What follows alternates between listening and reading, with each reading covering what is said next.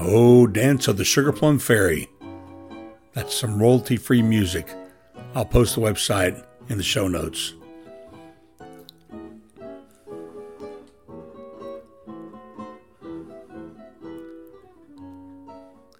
A dear friend of mine and co-laborer in the faith is being threatened with job termination if they don't receive the vaccination.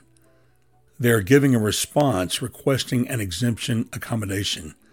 They understand it may cost them their job because people within the company are the judge and jury as to what is an acceptable reason and what is not. Many people are submitting objections and losing their jobs. Happy Thanksgiving and Merry Christmas. This is the way of the wicked. This podcast makes no statements as to your choice to vaccinate or not. We each are individuals before God, and we will receive the results and consequences of our own choices.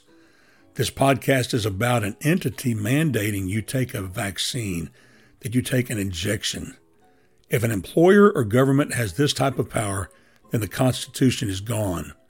Man can think up 1,000 reasons to force others to do anything they so will, if they are the ones who hold the keys to power.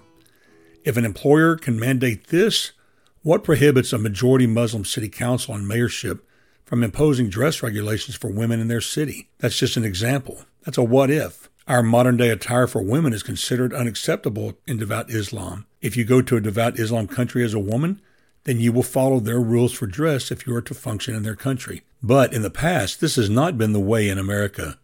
We have been governed by the Constitution of the United States of America and the Bill of Rights, and anyone with half a brain tied behind their back can see the overreach that is taking place across our country. How a woman can have the constitutional protection to abort an unborn baby and a worker doesn't have the right to reject a questionable injection is astounding hypocrisy at the highest level. Here's the letter of objection my friend has submitted. I share it with their permission. I will have a copy of this letter on our home-based webpage, accessible through the Life Helps hyperlink in the show notes. Here's the question they have to answer. Please explain below why you are requesting an exemption /accommodation. My friend responds, as an active Christian, I have faith in Jesus Christ as my Lord and Savior, and I believe the Bible to be the inerrant Word of God. I seek to live my life according to this faith in all that I do. Simply through the wisdom and common sense which God gives to those who will use it, it is apparent that there are many issues and causes for concern around the COVID mRNA treatments and the viral outbreak itself. Even without considering most of these, there is a core issue in that what are being labeled vaccines are arguably gene therapies which in some way modify the functioning of the human body after injection. The Bible tells us that God created the human body, Genesis 2, and that as followers of Jesus Christ, our bodies are sacred vessels for the presence of God within us. It is a sin to desecrate the body in any way, and we are taught instead to glorify God in our body, how we treat and care for it, because we have been bought for a price, which was the blood of Jesus Christ when he gave his life for us on the cross. So we are to honor God as best as we can, according to his teaching, 1 Corinthians 6. Given the invasive nature of the mRNA injection, the effects within us at a cellular level, not to mention the uncertainty around short and long-term harm from side effects and what that could do to my body, I cannot possibly consider receiving not only this currently mandated injection, but any like it produced using similar techniques. Further, there is a second core issue, and that is the question around the morality of using stem cells and fetal material in the research and development of the COVID mRNA treatments. From a Christian faith standpoint, according to the Bible, it is God who created all life, Genesis 1. And in the Bible, we find strong admonitions against taking life as it is evil to do so. In the New Testament, the question is asked and answered whether it is possible to do evil in order to accomplish good, the answer, of course, being no. See Romans 3. On the basis of this precept, it can be clearly understood that using tissue and stem cells harvested from the body of a terminated fetus is not good, but rather tainted with evil, and cannot lead to good unless God intervenes, however people may reason about it. See Romans 1. On this second basis, I could not accept the COVID mRNA treatments nor any mRNA treatments which may be developed in a like manner. It would be a sin for me to knowingly partake of such. See James 4:17. And it would defile me in spirit and in flesh according to the Bible. There are other issues from a Christ-centered faith standpoint, and I would be happy to discuss it further if needed. When my friend sent me an email to tell me what was going on, I immediately began to pray for him and his family, for him to know what God wants him to do. I know that if he hears from God and does what God tells him to do, that he will be well, regardless of his employer's actions. Then God spoke to my spirit and said that these are Exodus-like days. God directed me to do several things. Number one, reflect on the recorded manifestations of God's miracle-working power in the life of the ancient Israelites as they fled 430 years of captivity in Egypt. In Exodus chapter 12, verses 40 and 41, it states that the length of time that the Israelites lived in Egypt was 430 years. At the end of the 430th year, to the very day, all the ranks of Yahweh departed from the land of Egypt. In the next 40 years, the Israelites wandered in the desert in their wilderness journey. God cared for an estimated 2 million Israelites by overt, visible miracles. The second thing God called me to do is issue a call to have a backbone of carbon fiber and an unrelenting faith in the power, provision, and protection of Jesus Christ that is ours as Christians, even in the midst of the agitation we now find ourselves in. The reason why I say carbon fiber is because it's many, many times stronger than steel and flexible. It doesn't break. It is an amazing composition, and we need to have backbones of carbon fiber. This is the time for backbones of carbon fiber. A simple search will lead you to all the Bible passages that talk about the Exodus and the 40 years in the wilderness.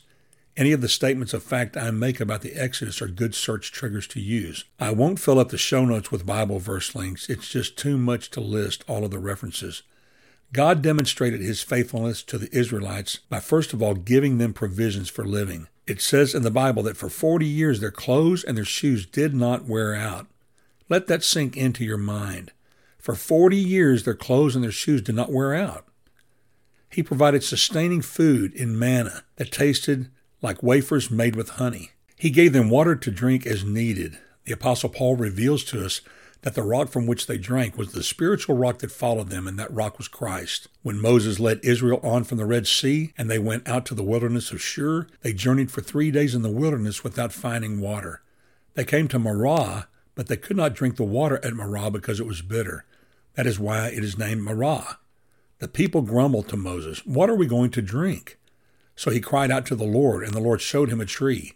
When he threw it into the water became drinkable. Not only did he give them manna to eat and water to drink, he gave them divine guidance perpetually day and night by a pillar of fire that was enshrouded in a pillar of cloud. The fire would have cast a glow through the cloud like a Coleman lantern. Exodus 13:21 says, "By day the Lord went ahead of them in a pillar of cloud to guide them on their way, and by night in a pillar of fire to give them light, so that they could travel by day or night."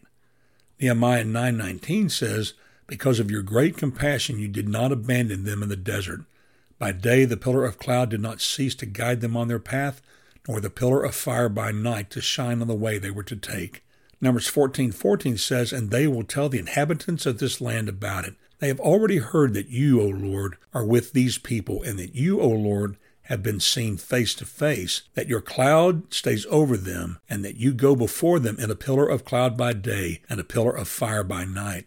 He gave them protection from their enemies. We see his miracle-working hand in the parting of the Red Sea, where the water split and stood like walls, and the children of Israel passed on dry ground. That was a miracle, the drying of the seabed that they went across. Parted waters without the dried seabed would have been disastrous and murder in the mud for the 2 million Israelites. In approximately a 9-hour period, from 6 in the evening till 3 o'clock in the morning, over 2 million Israelites with their goods and their flocks crossed, and the Egyptian armies entered the sea. Also, the means that allowed the Israelites to flee by night and cross the Red Sea was the pillar of fire and cloud that not only lighted the way of the Israelites, but then became a barrier of confusion for the Egyptian army.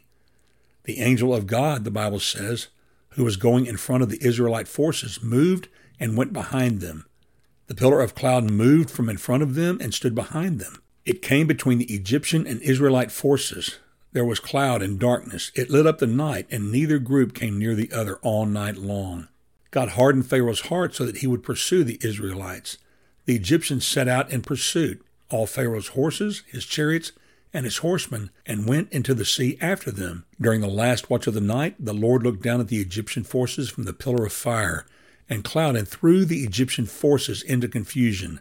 He caused their chariot wheels to swerve and made them drive with difficulty. Friend, it became obvious even to the Egyptians that Yahweh, the God of Israel, was fighting against the Egyptians for them. Then the Lord said to Moses, "Stretch out your hand over the sea so that the water may come back on the Egyptians, on their chariots and horsemen." So Moses stretched out his hand over the sea, and at daybreak the sea returned to its normal depth. While the Egyptians were trying to escape from it, the Lord threw them into the sea. The water came back and covered the chariots and horsemen, plus the entire army of Pharaoh that had gone after them into the sea.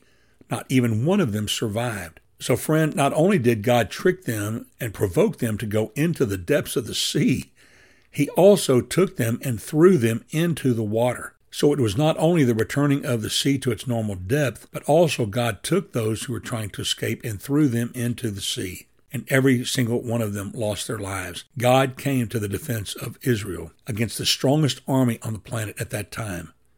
But the Israelites had walked through the sea on dry ground, with the waters like a wall to them on their right and on their left. That day the Lord saved Israel from the power of the Egyptians, and Israel saw the Egyptians dead on the seashore.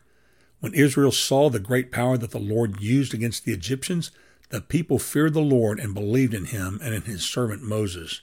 Not only did he provide protection from their enemies, he also provided protection from disease.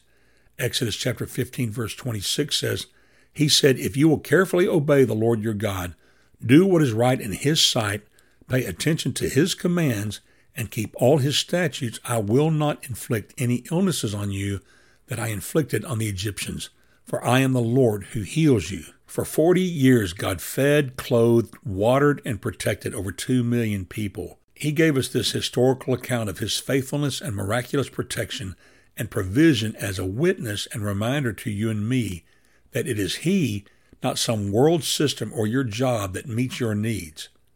For now, he may be paying your bills through the job he has provided. You lose your job and can't find a job?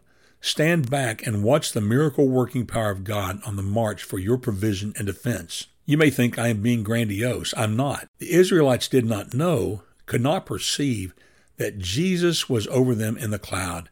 He was in front of them in the cloud.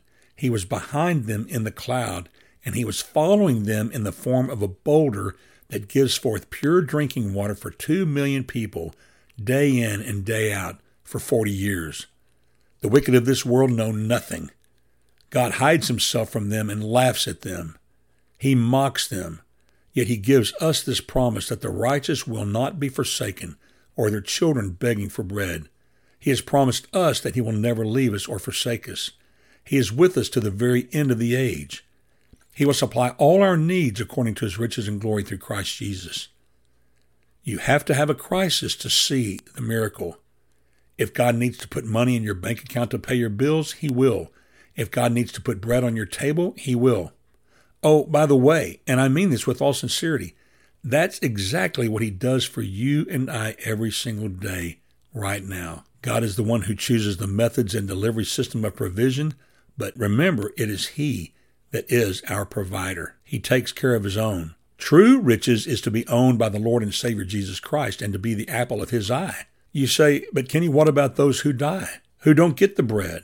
God doesn't seem to show up. Friend, he does show up in the end for those who know him. Even if a man dies, the Bible says, yet shall he live if he belongs to Jesus. That is why, regardless of the circumstances you and I are going through right now, we are winners in Jesus Christ. If you are experiencing great distress right now because of the wicked acts by those in authority over you, be at peace. God is still faithful, and he will see you through. The Apostle Paul makes it clear in 1 Corinthians chapter 10 that the grumbling of the children of Israel was a grievous sin because it demonstrated they did not have faith in God. The old hymn cries out to us, have faith in God. He's on his throne. Have faith in God. He watches o'er his own. He cannot fail. He must prevail. Have faith in God. Have faith in God. Dear friend, be at peace and full of joy this Thanksgiving and Christmas season. Regardless, have faith in God. And with that, my friend, I bid you peace.